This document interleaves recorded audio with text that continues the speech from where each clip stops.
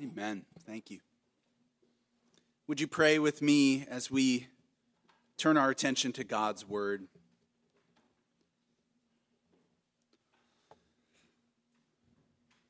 Lord, may the words of my mouth and the meditations of all of our hearts be acceptable in your sight, O Lord, our rock and our Redeemer. Amen.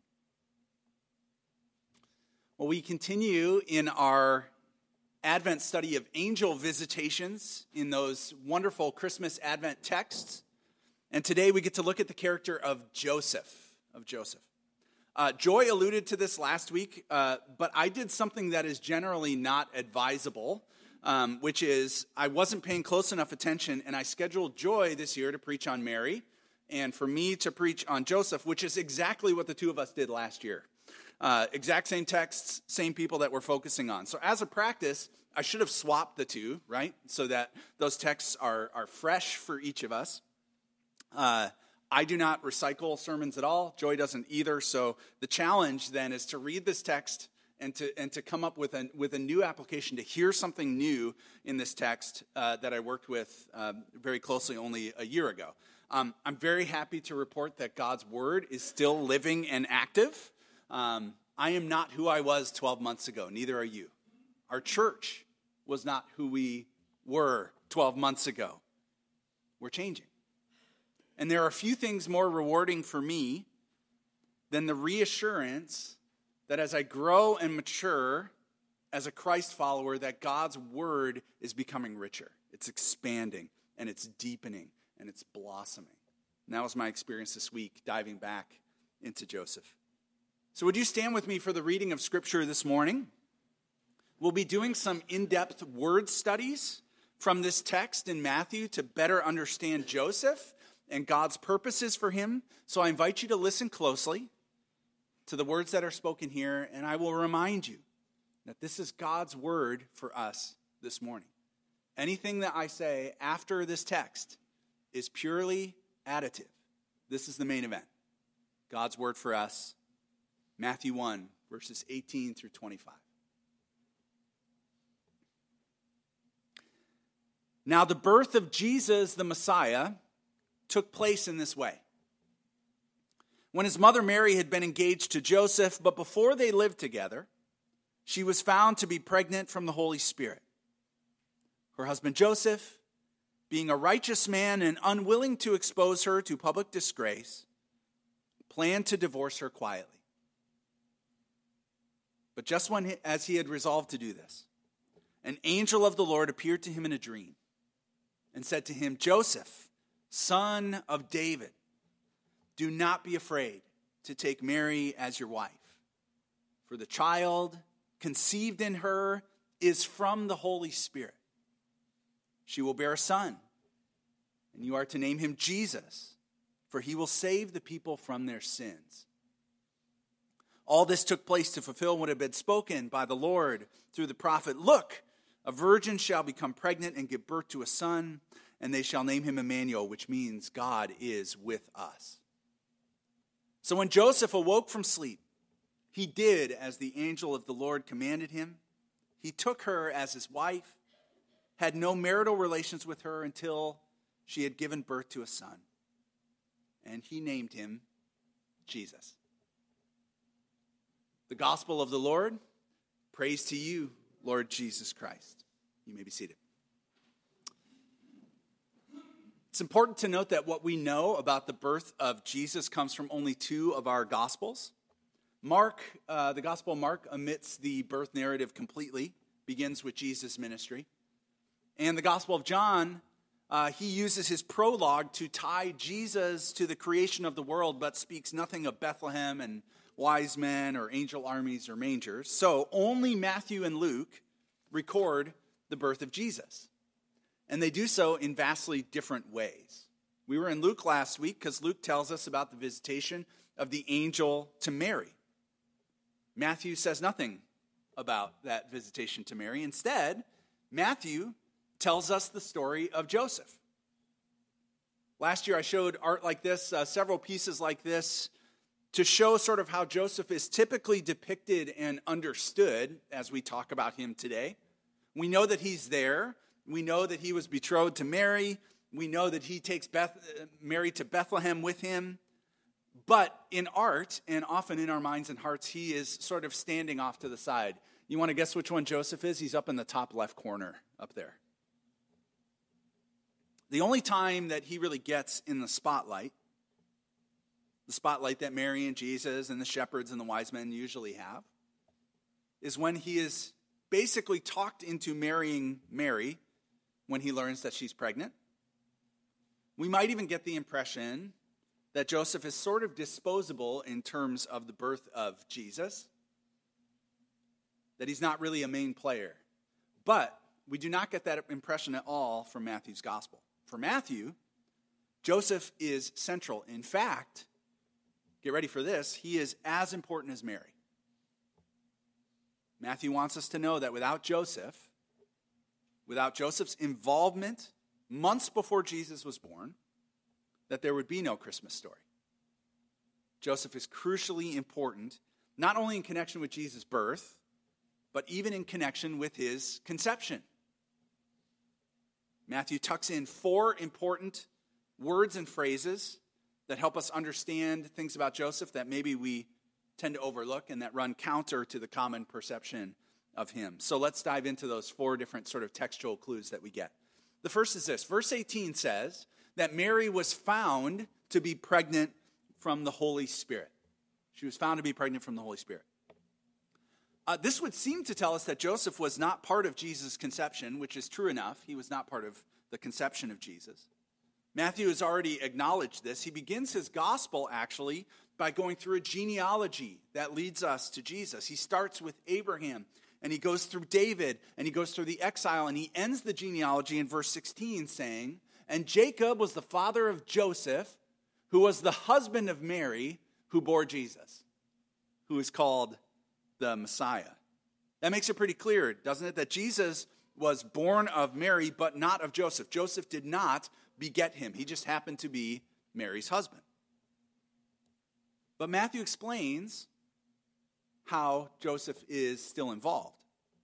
The text tells us that Mary was betrothed to Joseph. Don't think of betrothal in the way that we think about engagement today, because betrothment was legal. You can break off an engagement with no legal ramifications here today in our world, but in the first century and in many places of the world today, it's still in place that betrothal was a binding legal pledge to marry somebody. So that means if you were going to break off a betrothal, you needed a divorce certificate to do so. And we see that in this story. In the Torah, in the Hebrew Scriptures, if a betrothed woman has relations with another man, that is not just fornication, that's adultery. Even though they're not married yet. And so here, Mary is called Joseph's wife, and he is called her husband. Even though they're not married yet, they call themselves that because they are legally so. So when she becomes pregnant, then that means that Joseph is now expecting a child in his family. This is how Joseph is involved in the conception. So Mary is told by Gabriel that she's going to bear a child. And we typically hear that she keeps that secret. She keeps it secret in her heart. But then she tells Joseph, and Joseph has this sort of external sort of anguish about it, and he decides he's going to break off that betrothal to honor her. But that's not what Matthew tells us. He actually says that Mary was found to be pregnant from the Holy Spirit. The word found here, this is the first word study we have, is a passive verb for you grammar snobs, which means that it is summative of the wider experience of what is happening. In other words, Joseph and the other people who are around Mary in her life were not wondering who she conceived this child with. They knew.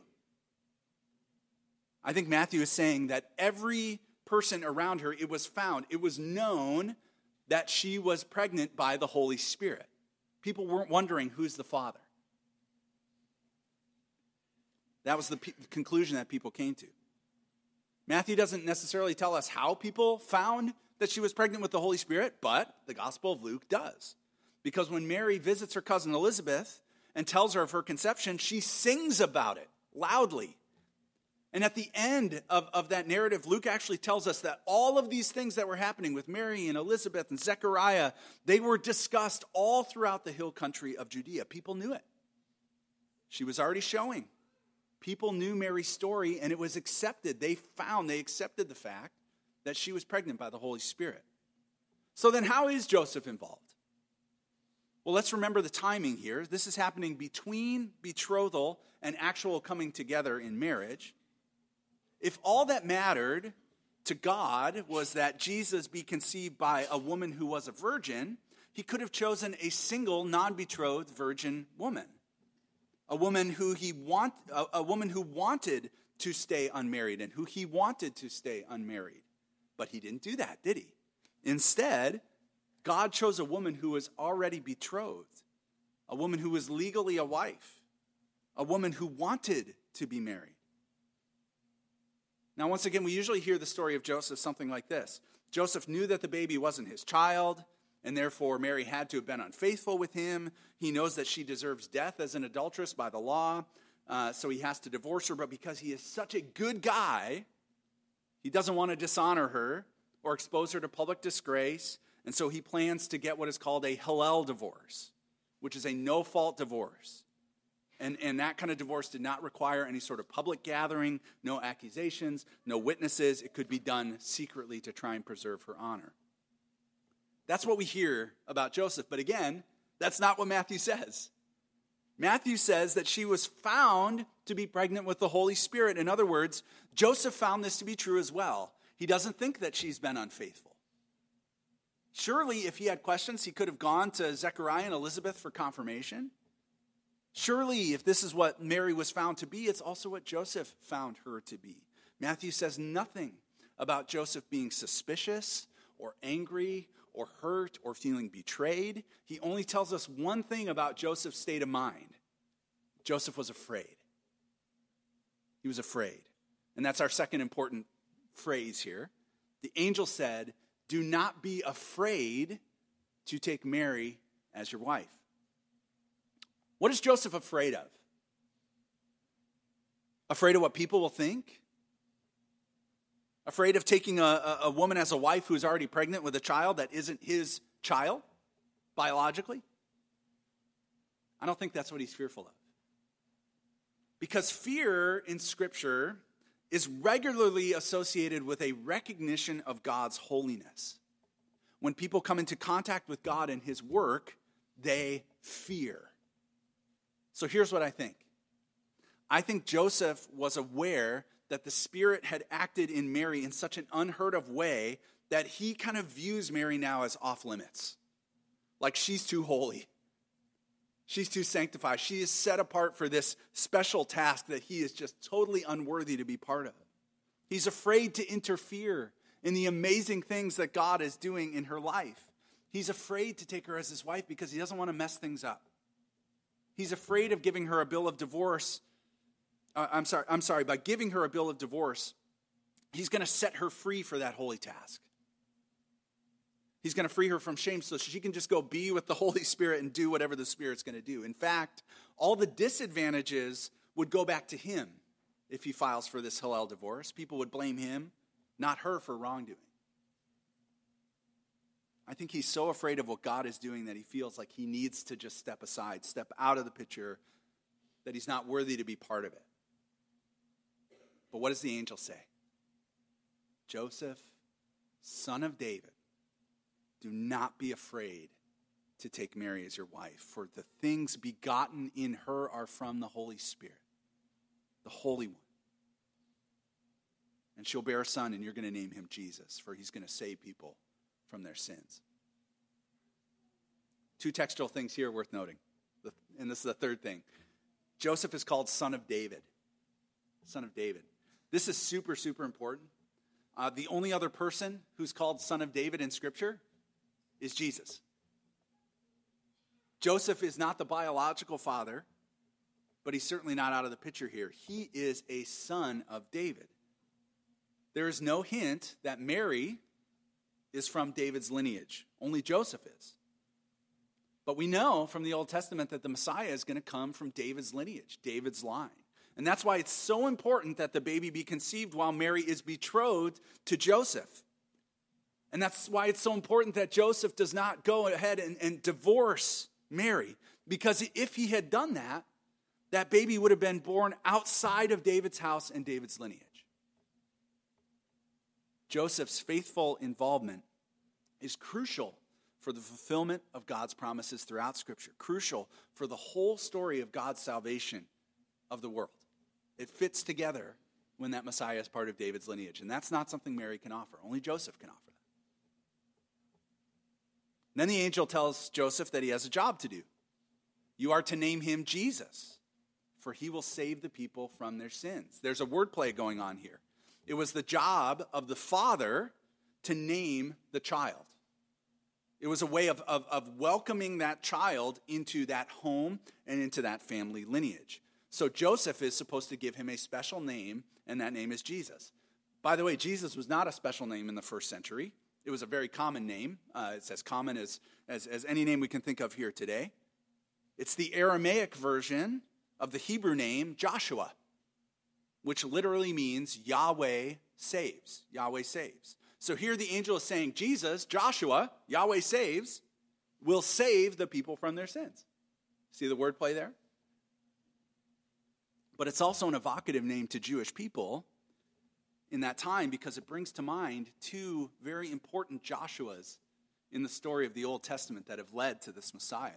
The first is Joshua, son of Nun, who is Moses' protege, who leads the people finally out of 40 years of wilderness into the promised land, who crosses over the Jordan River into the land that was promised them.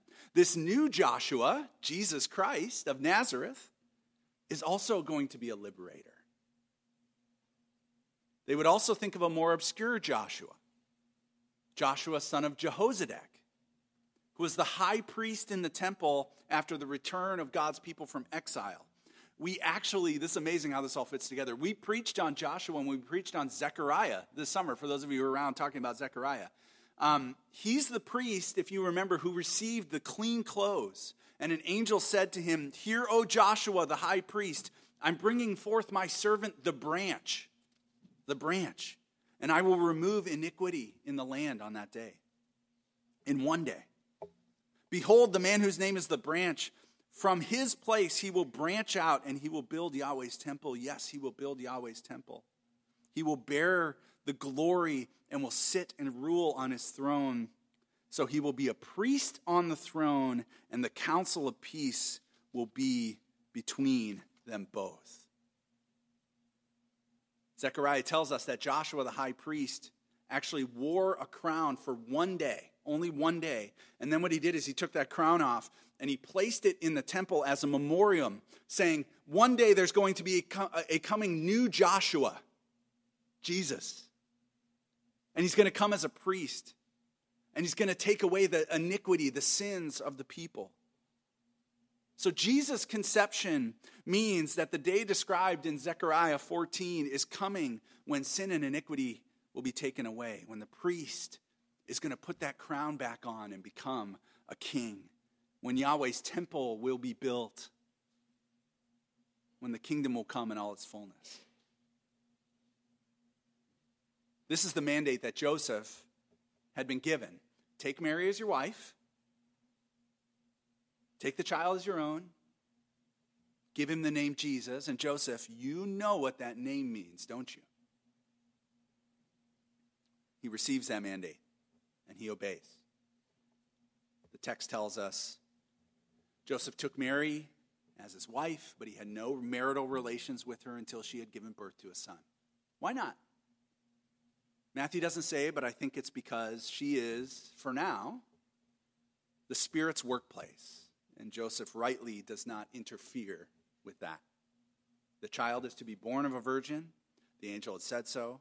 And Joseph keeps her a virgin until after the baby is born. And he tells us that he is faithful to name that child Jesus, a name full of meaning. So all that from this text.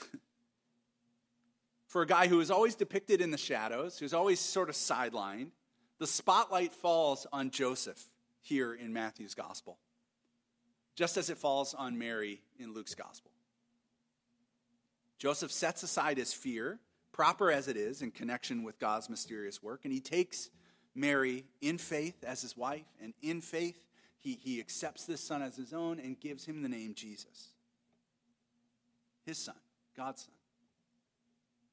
Joseph is anything but disposable. I think he's absolutely essential to this story. So, with all of that in mind, what does this angel visitation teach us? If we're just gaining a better understanding of Joseph and his story, that would be well enough. But because God's word is living and active, and because the giver of this word is so gracious to us, we can also glean truths from this passage that apply to us, that speak to our lives here today. God chose an angel to speak to Joseph, and he speaks those truths to us as well in many different ways. Let me just name a few truths that I think come from this text, at least for me, and I'll invite you to join me in them. The first is this: God takes those who feel sidelined and places them in a much greater story. If you're here today and you think about God and his work in the world and you feel insignificant or unimportant or maybe not usable by God, I want you to hear this today. God has so much more going on than you can imagine, and he actually wants to place you in the center of it. Do you feel like maybe you don't have a lot to contribute? That in the economy of God and his kingdom, you just don't have that much to offer? Hear this: God will take whatever you have. He doesn't look at you and see a small offering. He sees legacy, and he sees gifts, and he sees opportunities, and he sees avenues to do incredible things. Let me illustrate by telling you the story of a man named Dale Schroeder. Not a guy who ever got the spotlight. Dale was a simple man, humble man from Iowa. He worked as a carpenter in the same company for 67 years. He grew up very poor. He didn't have any wife or children, never got married, never had kids. A friend described him as a blue-collar lunch pail kind of guy. Doesn't he look like a blue-collar lunch pail kind of guy? He went to work every day. He worked really hard. He was frugal, like lots of Iowans. He was a simple guy. He had 2 pairs of jeans, work jeans and church jeans. Dale died in 2005. His funeral was attended by several friends and a few coworkers and neighbors. Nothing fancy. It may seem like he was just a forgettable person, disposable in the larger story of the world. But what most people didn't know is that he had saved up a fortune over the years with no living descendants. Before he died, he went to his lawyer and he said, "I never had the opportunity to go to college, so maybe I could help a kid go to college." Well, not only did he help a kid go to college, he had enough money to send 33 kids to college with the money that he had saved up from his frugal lifestyle. Those kids became known as Dale's kids, and they've gone on to be doctors and therapists and teachers and all sorts of important professions. They recently had a Dale's Kids reunion together, and one of them said, "I'm so grateful for Dale, and since I can never pay it back, I guess I have to pay it forward, and I will." Do you see in this simple story how God has a much bigger story to tell through Dale Schroeder than what we might see on the surface? Probably more than he could have ever imagined. One that will span generations. In the same way, I find a detailed reading of the story of Joseph the carpenter, much like Dale the carpenter.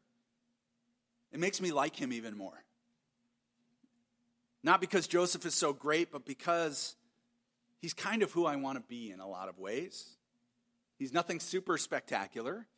He works hard. He's humble. He's faithful. He's kind of in the shadows, but God uses him to do incredible things that he couldn't do on his own. You can't tell the story of God's salvation work in the world through Jesus without Joseph, and I want that. I want to work hard. I want to make right decisions. I want to seek righteousness, be faithful. Whatever meager, average gifts I have to bring, I want to put them on the table in my life and see what God does with them. Maybe You can't tell the story of God's kingdom work in Hinsdale without me and you and Hinsdale Covenant Church. What more could we ask for, really?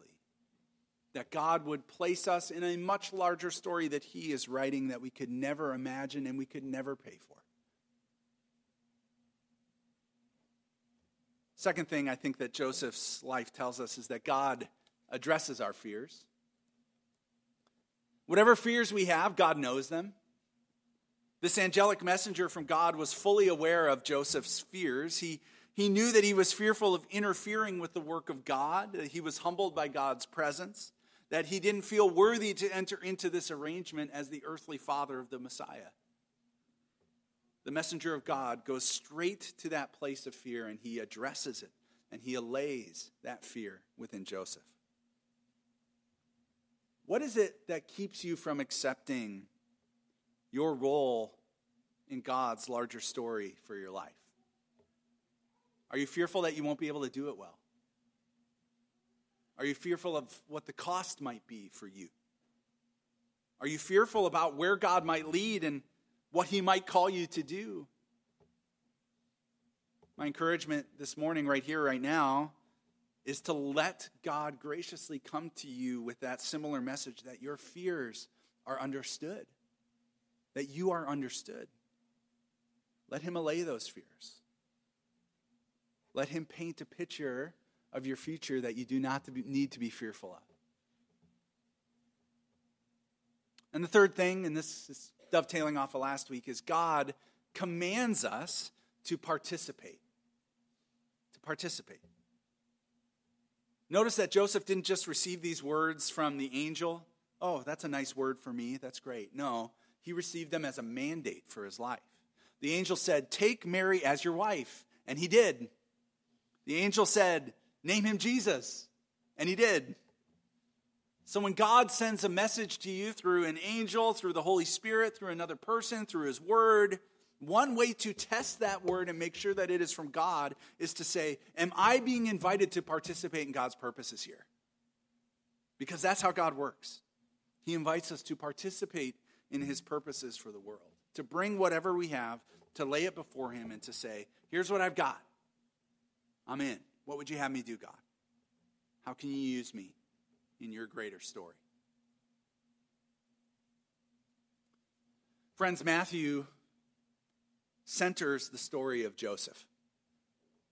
It's an unlikely person to put at the center of the story of the birth of Jesus, but that's what God does. He takes normal, flawed, unremarkable people and places them in the center of a story that is much larger than their own. And if you're here today and you've never really felt invited to say yes to God's larger story for your life, let me encourage you to consider that today. If you're someone who knows that God has a larger story for your life, but you feel inadequate, unworthy, or too fearful to step into it, let me encourage you to let God come to you today and speak to your heart. Let him tell you what he sees in you. Let him allay your fears. And if you're someone here today who knows Jesus and loves Jesus, but you know that you're not really participating in God's purposes for the world, that you are mostly living for yourself and writing your own story, let me encourage you to lay your life before God and ask him to reveal to you how he wants you to participate in his greater purposes, to get beyond yourself and to step into his greater story for you and for the world around you. And in doing so, we walk in the footsteps of Joseph, a man who was placed in the center of God's greater story. Would you join me in prayer?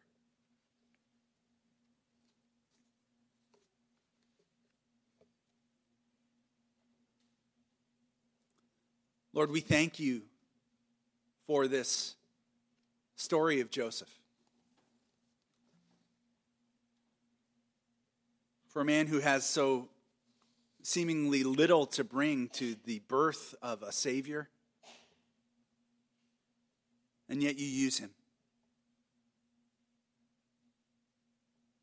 Would you find us to be much like him, humble, willing to hear your voice in our lives and the commands that you give us and say, yes, Lord. In a healthy fear of your presence and your work in the world, an appropriate humility to say, what can I bring? But Lord, would you give us the courage, like Joseph, to bring what we have to you? Would you place us in a larger story of your purposes for the world than we could ever write for ourselves? Would you teach us what it means to participate in your work in the world?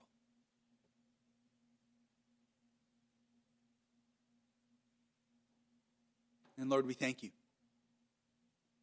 that you are indeed at work in the world, that there are millions of stories like Dale Schroeder's and others of ways in which you've taken little things and done incredibly more than we could imagine or ask.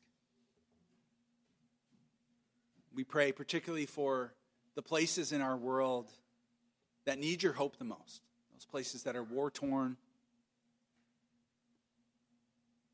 those places that don't know the hope of your gospel. Lord, would you call us to pray for these places, that your purposes would be made known? And if there are ways that you can use us, we commit ourselves to you, Lord.